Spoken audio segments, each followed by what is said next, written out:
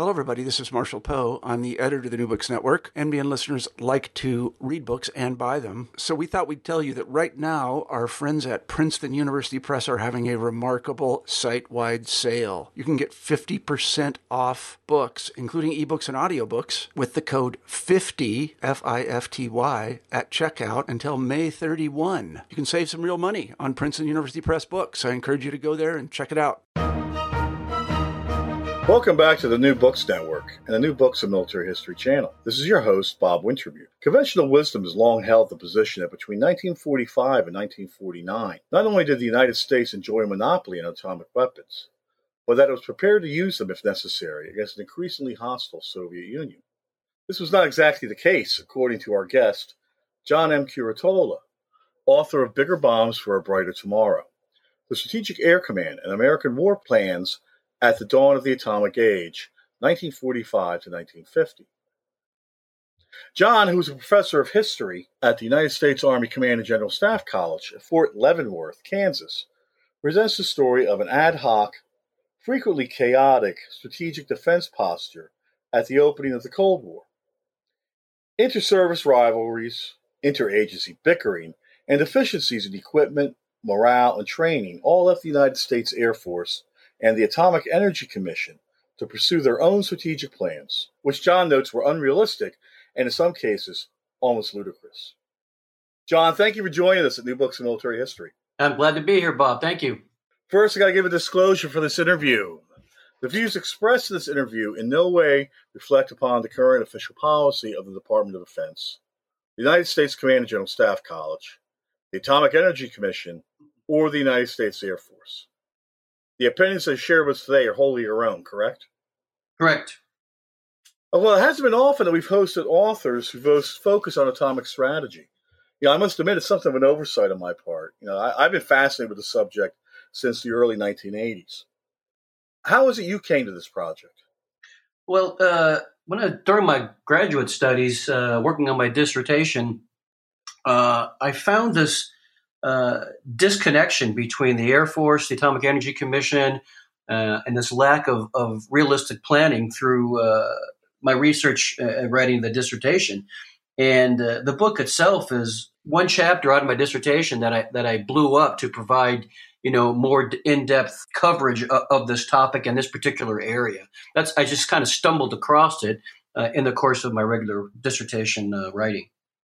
Well, many people who have written on the subject have been compelled to make a choice between emphasizing either the scientific technological aspects of the bomb and its creation, or the policymakers' emphasis on strategic necessity after August 1945. You've presented more of a synthesis between the two. Now, I won't dispute the necessity of that, but again, I want to ask, how did you come to that decision? Yeah, what I found was there's this disparate efforts that were going on between the Atomic Energy Commission and the Air Force.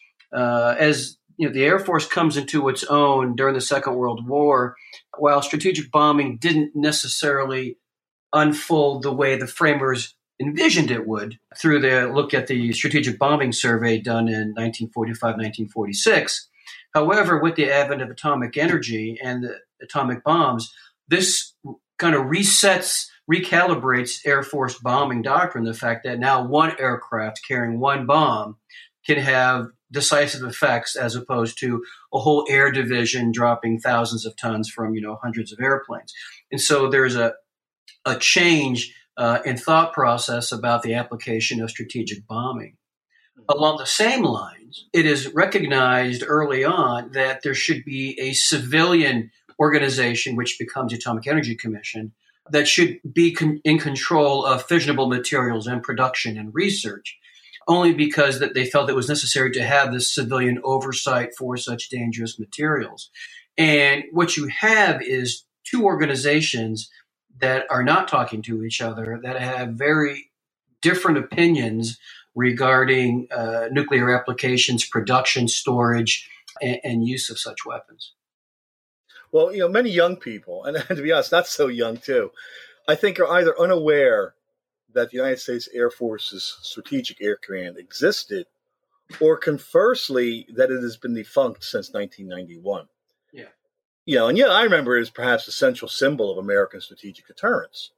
Before we turn to its origins, what do you think of this lack of a historical awareness of strategic air command? And what does it mean for us today? Well, I think what it means is when you look, quite frankly, at some of the faux pas that the Air Force has experienced in the past few years with this lack of focus on strategic application and, quite frankly, nuclear application, you have a breakdown in command and control, a breakdown in responsibility, and with some of the recent events we've had where nuclear weapons have been flown across the country and nobody knew that they were flown. So you have an atrophy with regard to this particular endeavor because we think we're beyond it now. That the Soviet Union went away, we won the Cold War, and who's going to apply nuclear war now? Well, I think that there's a realization now that with North Korea, a resurgent Russia, China flexing its muscles a little bit, that maybe we're not out of that nuclear footlocker quite yet, and that this needs to be revisited. How, at the same token, the fact that much of your nuclear arsenal is now also getting old, to include your weapons or bombs, and that needs to be recapitalized as well. And so there does need to be a refocus on this to make sure that America maintains at least its parity, if not its superiority in this kind of application. Well, let's turn to 1945. So much of the existing state of America's atomic arsenal at the end of the Second World War, the fact that there was no effective backup, the fat man and little boy, if needed, the slow pace of constructing a new device, et cetera, and other factors. This is all now well known. But what was the general perception that you found of America's atomic power then? Most people felt, well, there was some hand-wringing amongst the American population, just a few months after Nagasaki and Hiroshima about, should we have dropped these weapons? Are these amoral weapons? And as you well know, in August of 1945, there was not a lot of moral qualms over dropping these devices. Get the war over as soon as possible. Yeah, and Truman didn't have any qualms at all. No, and you point that out as well. Yeah, none at all. But what you see subsequent to these events, then you start seeing kind of a hand-wringing about, these kinds of applications. And that also helps facilitate this transition to civilian control of atomic weapons, the Atomic Energy Commission. And so what you see here is America, as it also demilitarizes from the Second World War and demobilizes basically 11 million men, we have these atomic weapons now that can serve as our deterrent shield now. Since we have the monopoly, nobody's going to encroach on American interests because we are the sole stakeholder in this atomic technology. Now, most Americans or most strategists understood that the Russians were going to break this monopoly, that they were going to develop nuclear weapons all by themselves. The question was to when and what extent. And that was really the question mark that was going on at this time. But until then, America felt relatively safe with its atomic monopoly. The problem was it was largely a paper tiger than anything of substance. Were the Soviet Union and America's allies aware of these gaps between rhetoric and reality? Soviet Union, no. I don't think the American people or most of the American defense industry or those involved within the Department of Defense or National Military Establishment, as it was known back in 1947, were even aware of it because nobody was talking to anybody else. The war was over, the military was downsizing, and there was very little interest in developing nuclear technology subsequent to the war. As a matter of fact, Leslie Groves, who's in charge of the Manhattan Engineering District, as he's transitioning that program over to the Atomic Energy Commission, he has to divest himself of a host of equipment and personnel to downsize the atomic program because the war is over. And so as a result, nobody is really coordinating the atomic effort between the military and the Atomic Energy Commission. And the Atomic Energy Commission is headed by a gentleman who is very anti-military. He is very suspect of the military mind, and as a result is loath to cooperate with the military in any large-scale fashion. Yeah, you mentioned James Lilienthal. That's who the head of the Atomic Energy Commission is at the start. Yeah. Many people overlook the fact that it was born from this civil-military dilemma, and it was originally largely oriented as a defense entity. Yes. You know, what's the story of the creation of the Atomic Energy Commission? And more to the point, how do you get someone like Lilienthal, who is so, I'm not going to say anti-military, but certainly skeptical and fearful of the military having control of this device? Yeah. How does he become the head of the AEC? It's interesting. That's a great question. They interview him while he is a lead candidate for it, and they ask him if he feels qualified, and his response is, "Hell no, nobody's qualified for this job." To start off on that note. However, what he has done, he was chairman of the Tennessee Valley Authority, so he is familiar with large technical endeavors. He does have capability and leadership in regards to scientific endeavor, engineering endeavors. And that's one of the reasons he's put in place, because he's overseen the TVA for so many years. Well, how prepared were the planners and senior leaders of the Army Air Force and later the United States Air Force for the potential realities of atomic warfare? Do they really understand its potential and its hazards? No, very poor. What happens is, while we certainly look at the atomic explosions in Hiroshima and Nagasaki through scientific application, but it's largely done through a more engineering measurement of blast radius and effects, as opposed to a military lens looking at what can these things be used at, how should they be used, what targets should they be used at, any kind of real synthesis regarding potential applications in the future. And when the Atomic Energy Commission sponsors the Crossroads tests later on, those are largely science experiments, testing the effects of weapons, radiation, fallout. But none of that information that is collected from those sandstone tests is shared with the Air Force. The Atomic Energy Commission holds on to this information, claims it's top secret, and it's now compartmentalized. So the gentlemen who are supposed to be doing the planning for these war plans don't have access to this test material because it's compartmentalized. And so they have very little idea regarding regarding specifics about these particular weapons and what they can do. Well, it's another factor you point out too, or you allude to, which is, I think many people assume that war planning, even atomic war planning, occurs in a vacuum and it's cut off from other more mundane considerations.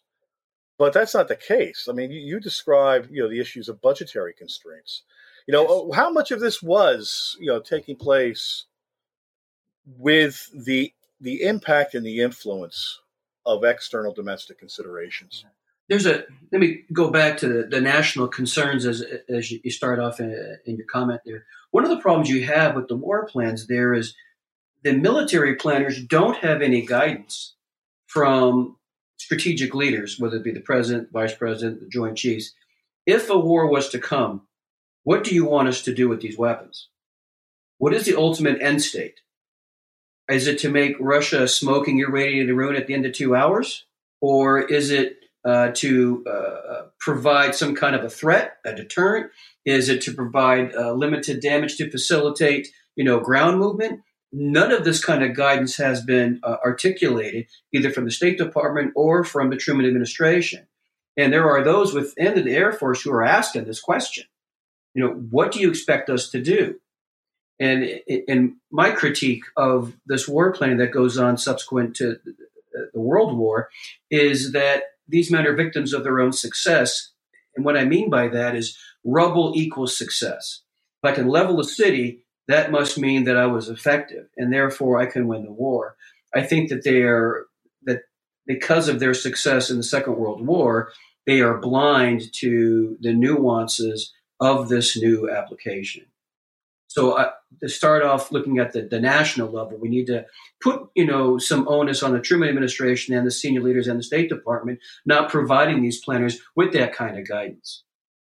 Now, getting to the internal domestic factors, what you look at is, as America downsizes, it cuts the budget for defense spending. What happens is all the services, Army, Navy, and the Air Force, which of course is going to become its own entity in 1947, now they're all vying for defense dollars because they know that what the Truman administration is focused on a balanced budget. And so with that balanced budget, they're going to be cut down to about $14 billion for the national military establishment. And what that means is that they're going to have to scale back. And as they see the emerging threat of the Soviet Union, the question is, well, who's going to get what part of that pie? And the argument from the Air Force is, in this nuclear, air-centric world that we live in now, we're the big stick. We're the ones that are going to take it to the Russians. The armies are going to secure bases. That's about all we need them for anymore. The Navy, the thing is that the Russians don't have a large Navy. And so the naval threat really isn't one. And so from the Air Force's point of view, this air-centric, atomic-centric war is really where we ought to put our defense dollars. Now, if you're an Army Chief of Staff or the Chief of Naval Operations, you're going to take umbrage with this Air Force air power-centric thought process. And this is going to continue on all up into even the Eisenhower administration and the ideas of the new look in NSC 162. Well, you mentioned the strategic leader's role, and of course at the top of the ladder, or where the buck stops, is with Harry S. Truman.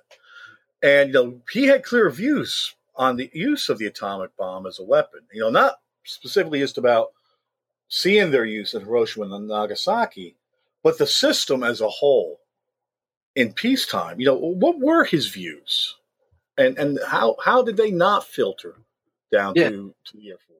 Yeah, it's interesting. What's happening subsequent to the war, that one of the things that's underpinning a lot of the thought of the Truman administration is that the American economy, its way of life, all these things that underpin, our affluent lifestyle subsequent to the war, that's our real strength. And if we outspend ourselves defensively and undermine our economy, that's what the Russians really want. So the thought process at the time was, hey, let's minimize defense spending, balance our budget, return to a peacetime economy where we're focusing on large appliances and cars and those kinds of things, consumerism in its finest form, and we'll minimize defense expenditures and we'll put money, in this atomic endeavor. But again, you have this argument between the various services over how much of that defense pie should be divvied out. The Air Force has a number of studies that are done in Congress that advocate a 70-group Air Force to conduct this kind of deterrence defense missions. Problem is they're not funded for 70 groups. And this gets to be an argument, between the services as I talk about the rivalries with regard to, not the Beltway isn't built yet, but these Beltway discussions that occurred during this time. Well, we know about what will happen in 1949 with the revolt of the admirals and such. And I'm just jumping ahead a bit. That's an example, of course, of the inter-service rivalry that you're describing. It really was that serious, wasn't it? It was. There's some works out there already, Jeffrey Barlow's book, but it's very serious, and there's some subterfuge that goes on. There are false accusations that are printed that are sent out to members of Congress and the press.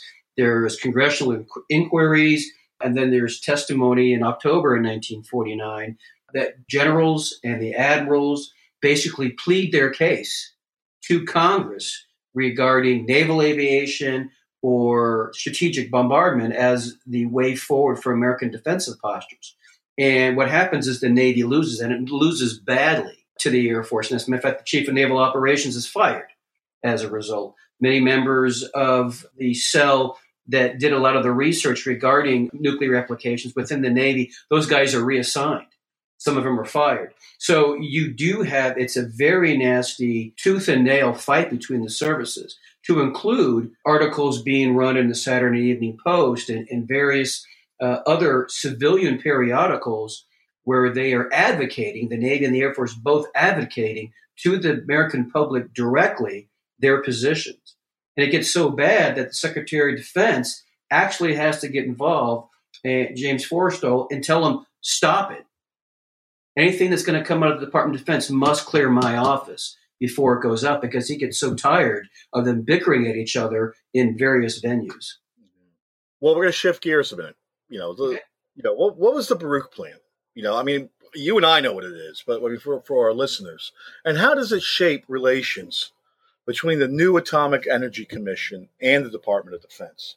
What happens is when the Atomic Energy Commission gets established with the McMahon Act, what happens is all the nuclear fissionable materials are supposed to be given to the Atomic Energy Commission for storage, for safekeeping, and for future research. But here's one of the problems you have is the Manhattan Project, which, of course, was the wartime project that was going on to make Fat Man and Little Boy. Most of those scientists, the long hairs, as they referred to them, they went home. They went back to academia and continued their lives. And when you have this exodus of the brain drain, if you want to use that term, it creates a lot of chaos within the Atomic Energy Commission because nobody's around now. A lot of these smart guys have left. And they have a bunch of components of various bombs, and it's so bad that some of the people that remain, because the project was so compartmentalized, have all these bits and pieces of bombs, and they don't even know what bomb they go to. They have notes from some of these scientists, but again, these are just notes. There's no printed, approved manual on how to make a Fat Man, how to assemble a Fat Man, because this was such an ad hoc experimental application during the war for expeditious use that nobody bothered to put this stuff down in formal writing. So there's a lot of reconstruction that has to go on regarding how these things work, how they're put together, and which parts go to where.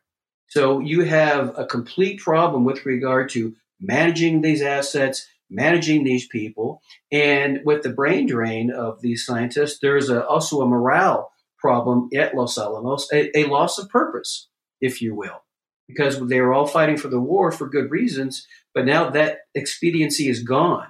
And so there is a huge morale problem. And plus, Los Alamos, if you've ever been, there is as a remote site. So it's not necessarily a garden spot if you have a wife and some kids and you don't know what your next job is.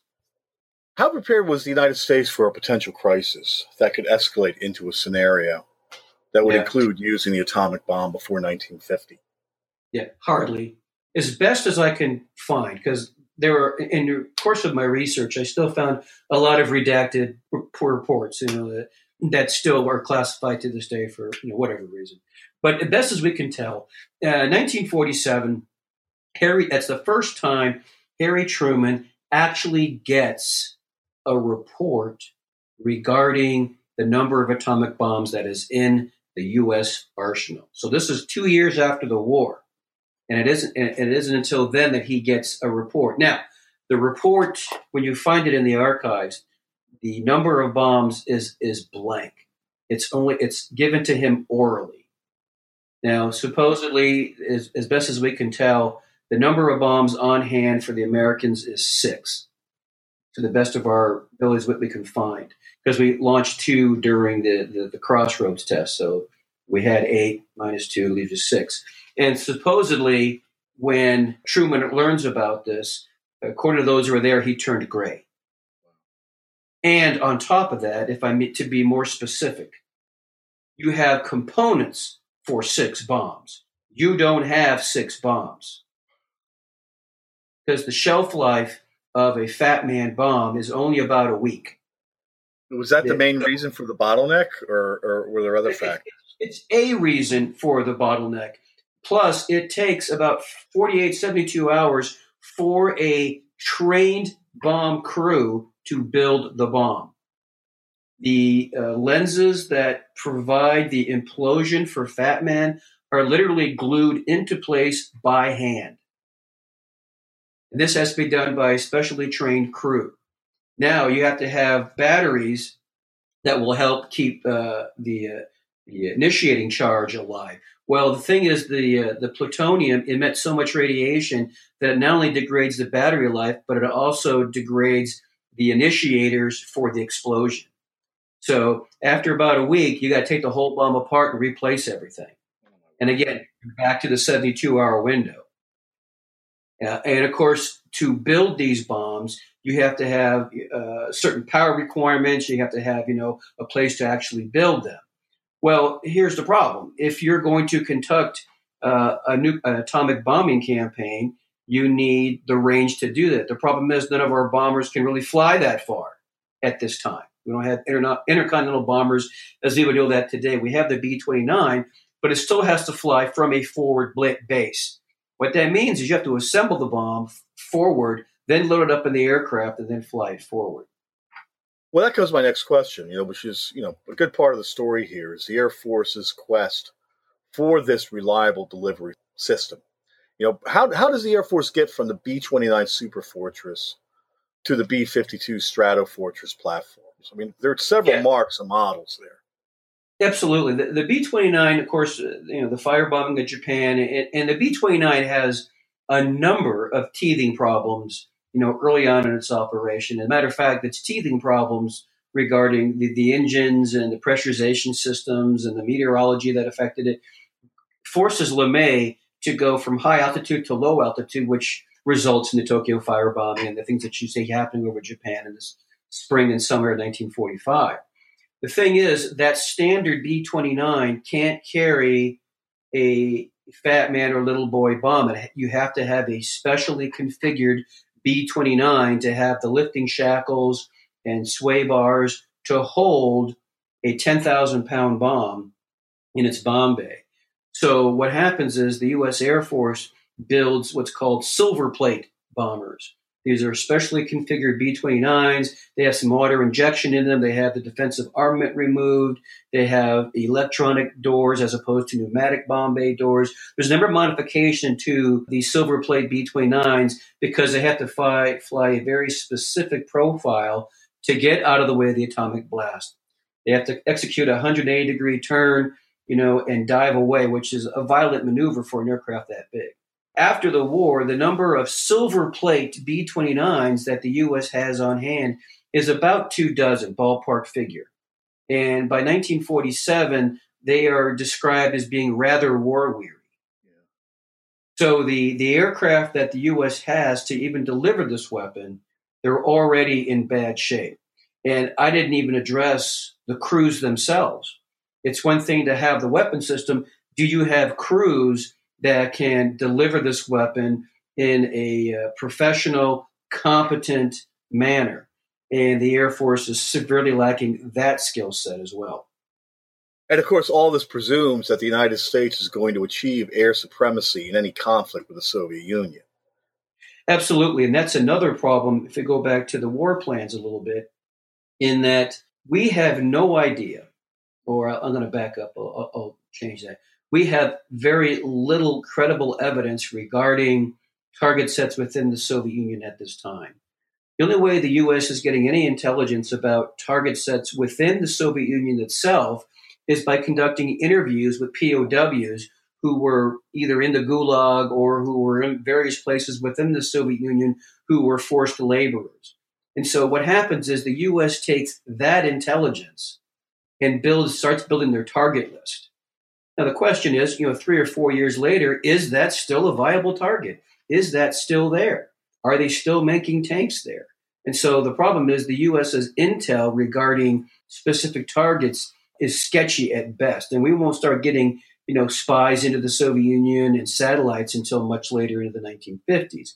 But this particular project, Project Ringer, interviews thousands of POWs who were sitting in the Soviet Union. And that's how we're developing our target lists and what the Germans were telling us from their experiences on the Eastern Front during the war. So our target sets, at best are specious. Now, having said that, and getting back to your point, Bob, the Soviet air defense system, we know very little about.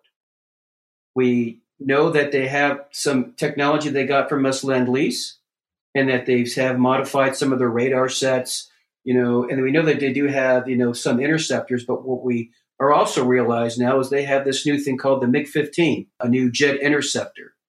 But again, how many do they have? How many are in sector? What are their radar capabilities?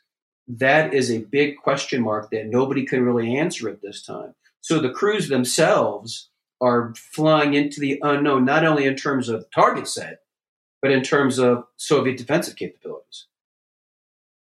Obviously, this is all the result, I would say, in part of the Air Force's obsession with its wartime strategic bombing campaign. Other historians have noted that the subsequent assessment of the air war against Germany and Japan, the Strategic Bombing Survey, was inconclusive, if not directly critical, when it came to the Army Air Force's planning and execution.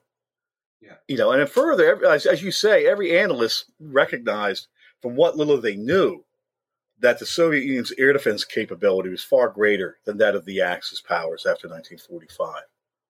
And you think about the fact that the Soviet Union is 63 times bigger than Greater Germany. Yeah, I mean, was all this, reliance on the Strategic Bombing Survey as inspiration for the planning between 1946 and 1950? Good question. Was this a case of cognitive dissonance, or was it a veiled effort to achieve greater public support? Yeah, here's the truth. As you correctly identified, the bombing survey, I always tell my students, is kind of like the Bible. You can interpret it any way you want. It worked or it didn't work. It's very ambiguous as far as I'm concerned. If you're pro Air Force, you could say it validated it. Now, I agree with you that it at best worked marginally at best. However, if you're in the United States Air Force or Army Air Forces in 1946 and you read the bomber survey, your mouth is agape. You don't believe it. There is no way in their minds that strategic bombing didn't work. Yeah. There was quite a bit of controversy over the bombing survey when it comes out. If you're wearing an Army Air Forces uniform, they won the war. That is their mindset.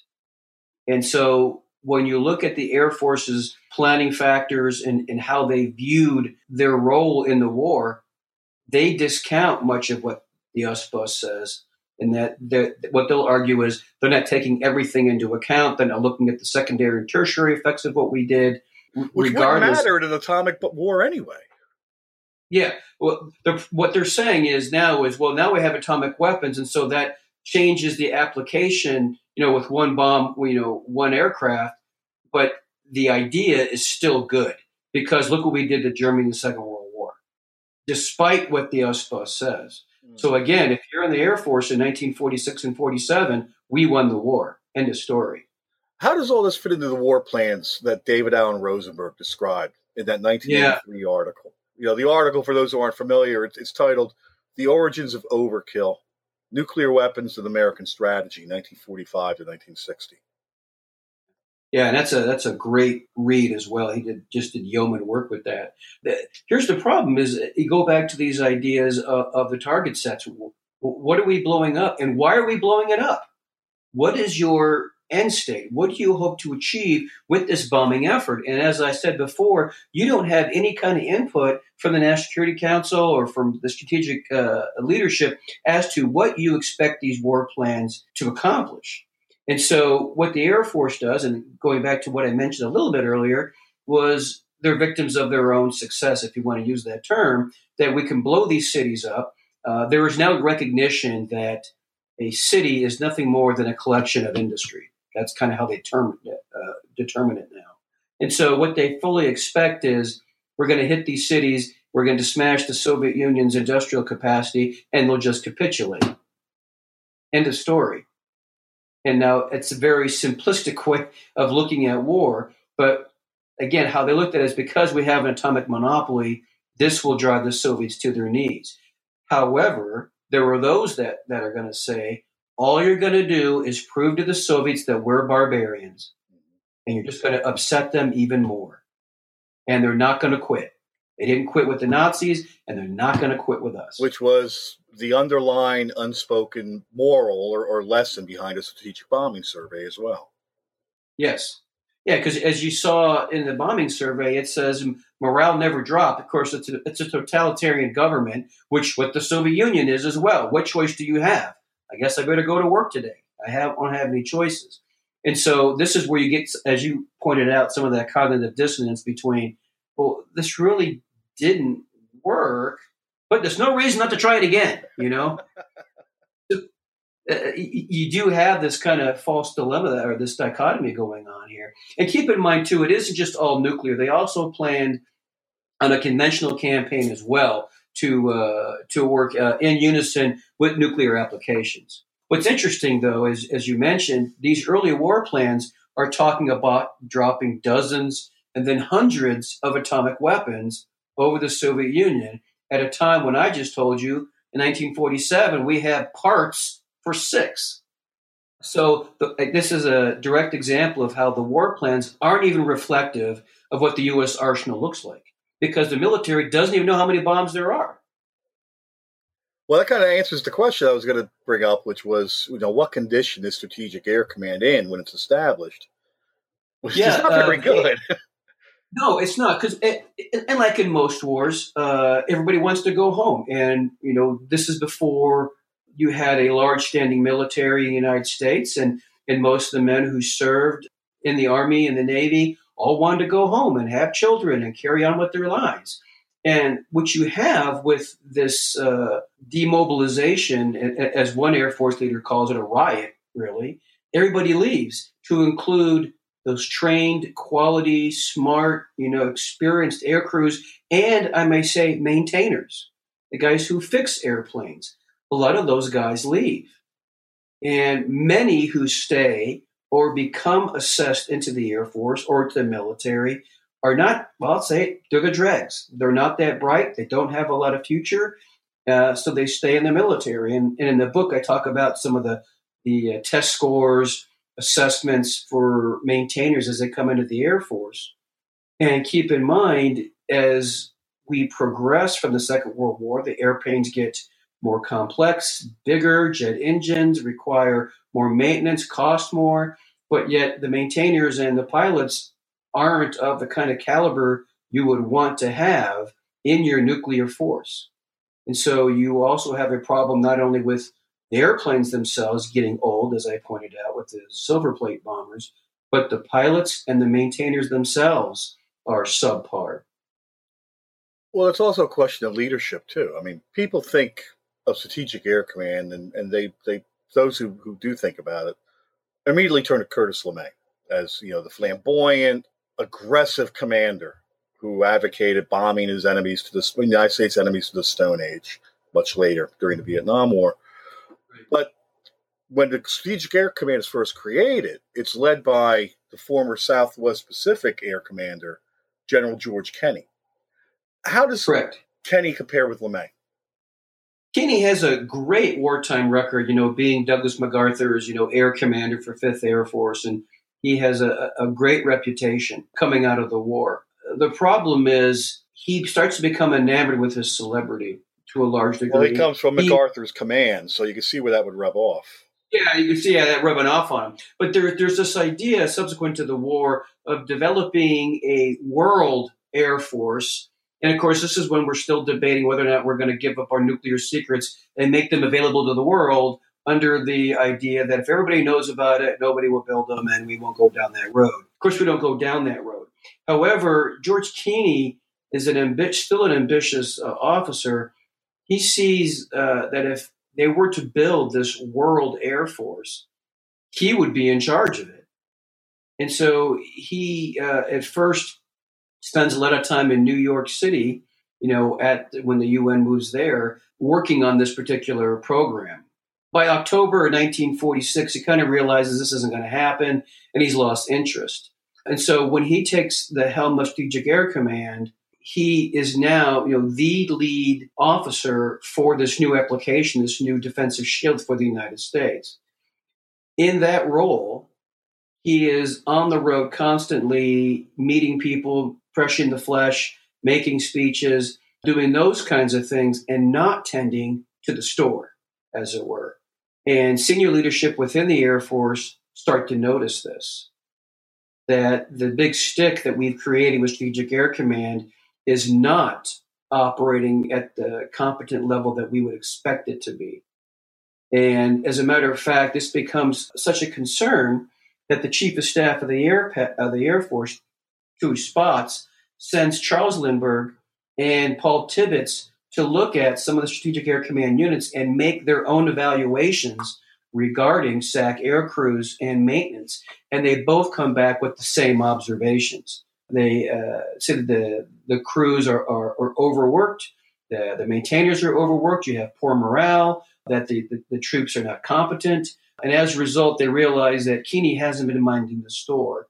So in October of 1948, he is subsequently removed, and LeMay is put in charge to basically clean house.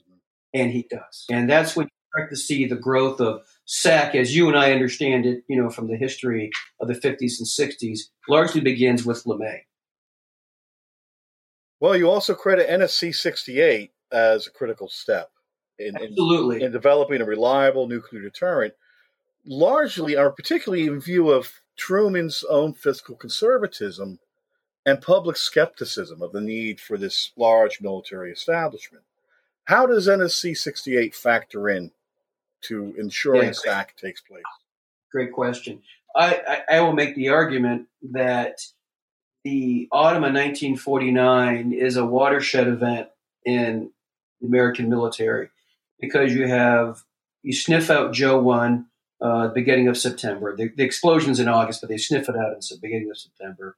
A month later, you have the establishment of the People's Republic of China. That's coming, for years. We see that train coming, but on 1 October, Mao raises the flag over Tiananmen Square. That same month, you have the revolt of the admirals, the testimony that we talked about a little bit earlier. You also have, now that the Soviet Union has the atomic bomb, they may have this thing called a super bomb or a thermonuclear weapon.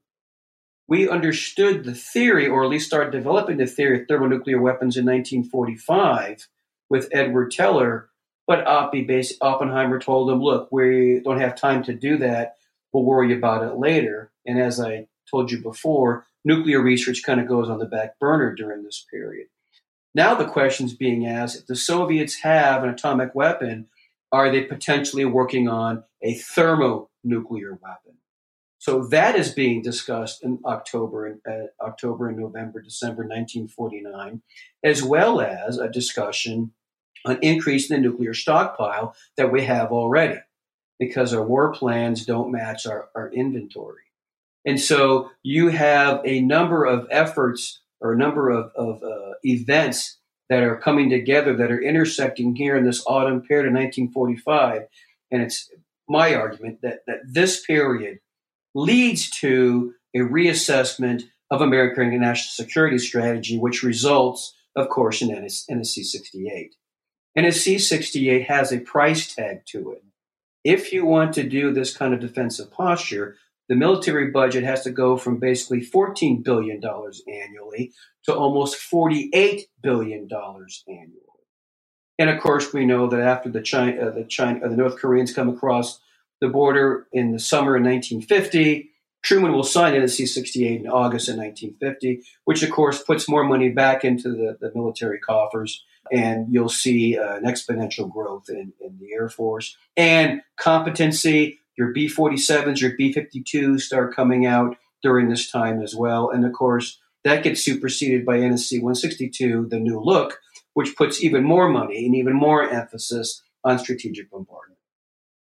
Well, you mentioned the super, which does change the calculus of atomic war planning taking place at Strategic Air Command. Was this viewed as an advantage or a detriment by American planners at the time, the need to develop the thermonuclear bomb?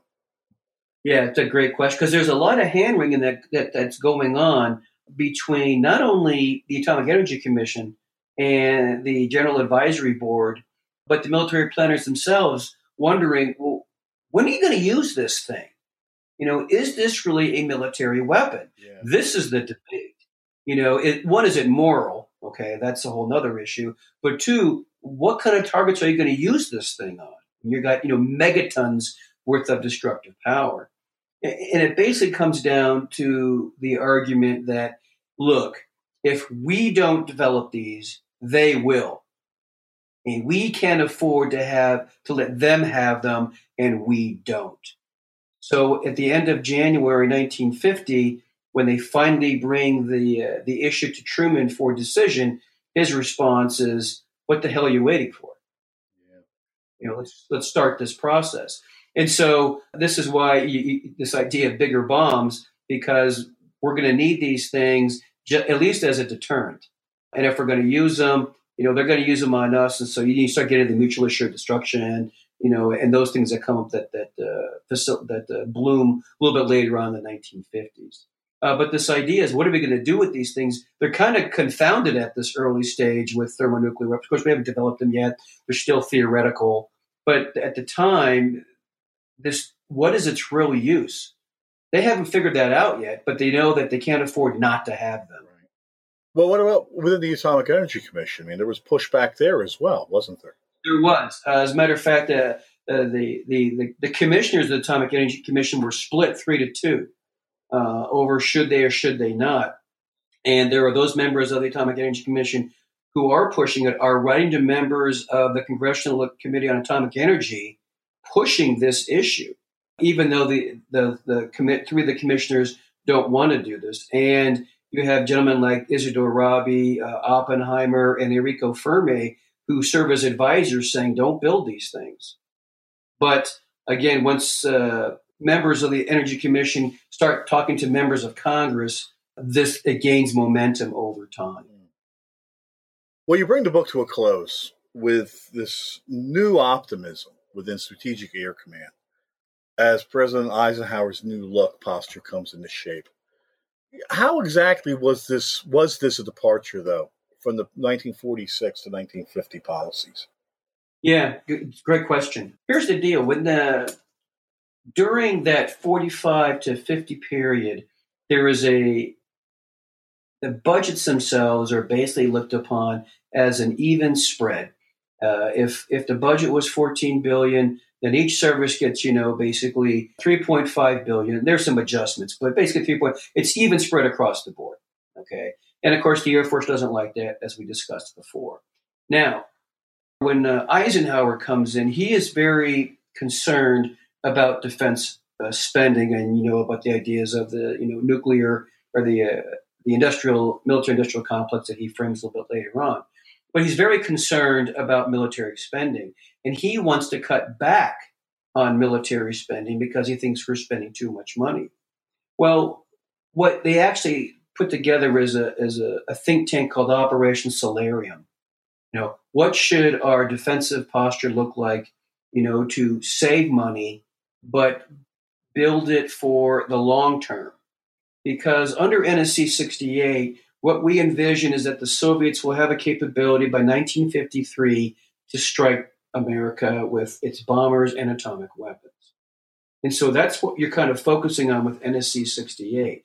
However, with NSC 162, what Eisenhower's looking for is what he refers to as a floating D-Day for the long term. We can't spend ourselves into the ground expecting the Soviets to attack. We need to be more efficient with our dollars and build a defense posture that will work in the long run. And as a result, what they come to the conclusion is that means Strategic Air Command and atomic bombing is where we're going to put our dollars. And so the Air Force comes out on top because they see that as a wiser way to spend their defense dollars for this long term. Now, the irony of it is they end up spending just as much money under NSC 162 as they did in NSC 68. But the idea here is now we're putting more and more money towards the Air Force at the expense of the Army and the Navy. Well, we're closing at the end of the interview, John. What are you reading these days that you might want to share with our audience that you think is worthwhile? This particular area, there's some great works out there from the Joint Office and the history of the Department of Defense. It's called the early years, 1947 to 1950. It gives a very good account, not just of this particular topic, but all the issues that are affecting the Department of Defense during this time and up to the Korean War. And so I've been looking at a lot of those lately because my next work, again, addresses this fall period. I just got done reading a number of works regarding the Korean War, China 1945, doing some research on the American experience there and how we see Chiang Kai-shek. He's going to lose. We know this by 46 and 47. But what do? He's fighting Mao and the Red Army, and we can't stomach that. But we also know that Chiang Kai-shek has a number of issues regarding corruption and misappropriation of equipment and graft and corruption. But he's our guy. So I've been looking at these early Cold War era in support of this next book that I'm hoping to get done within a year or so. Well, John, I want to thank you for taking the time to join us at New Books of Military History. Thank you. I appreciate the opportunity to talk to you. Absolutely. And for all of our listeners, and on behalf of the New Books Network, this is your host, Bob Wintermute, signing off. Thank you all for listening.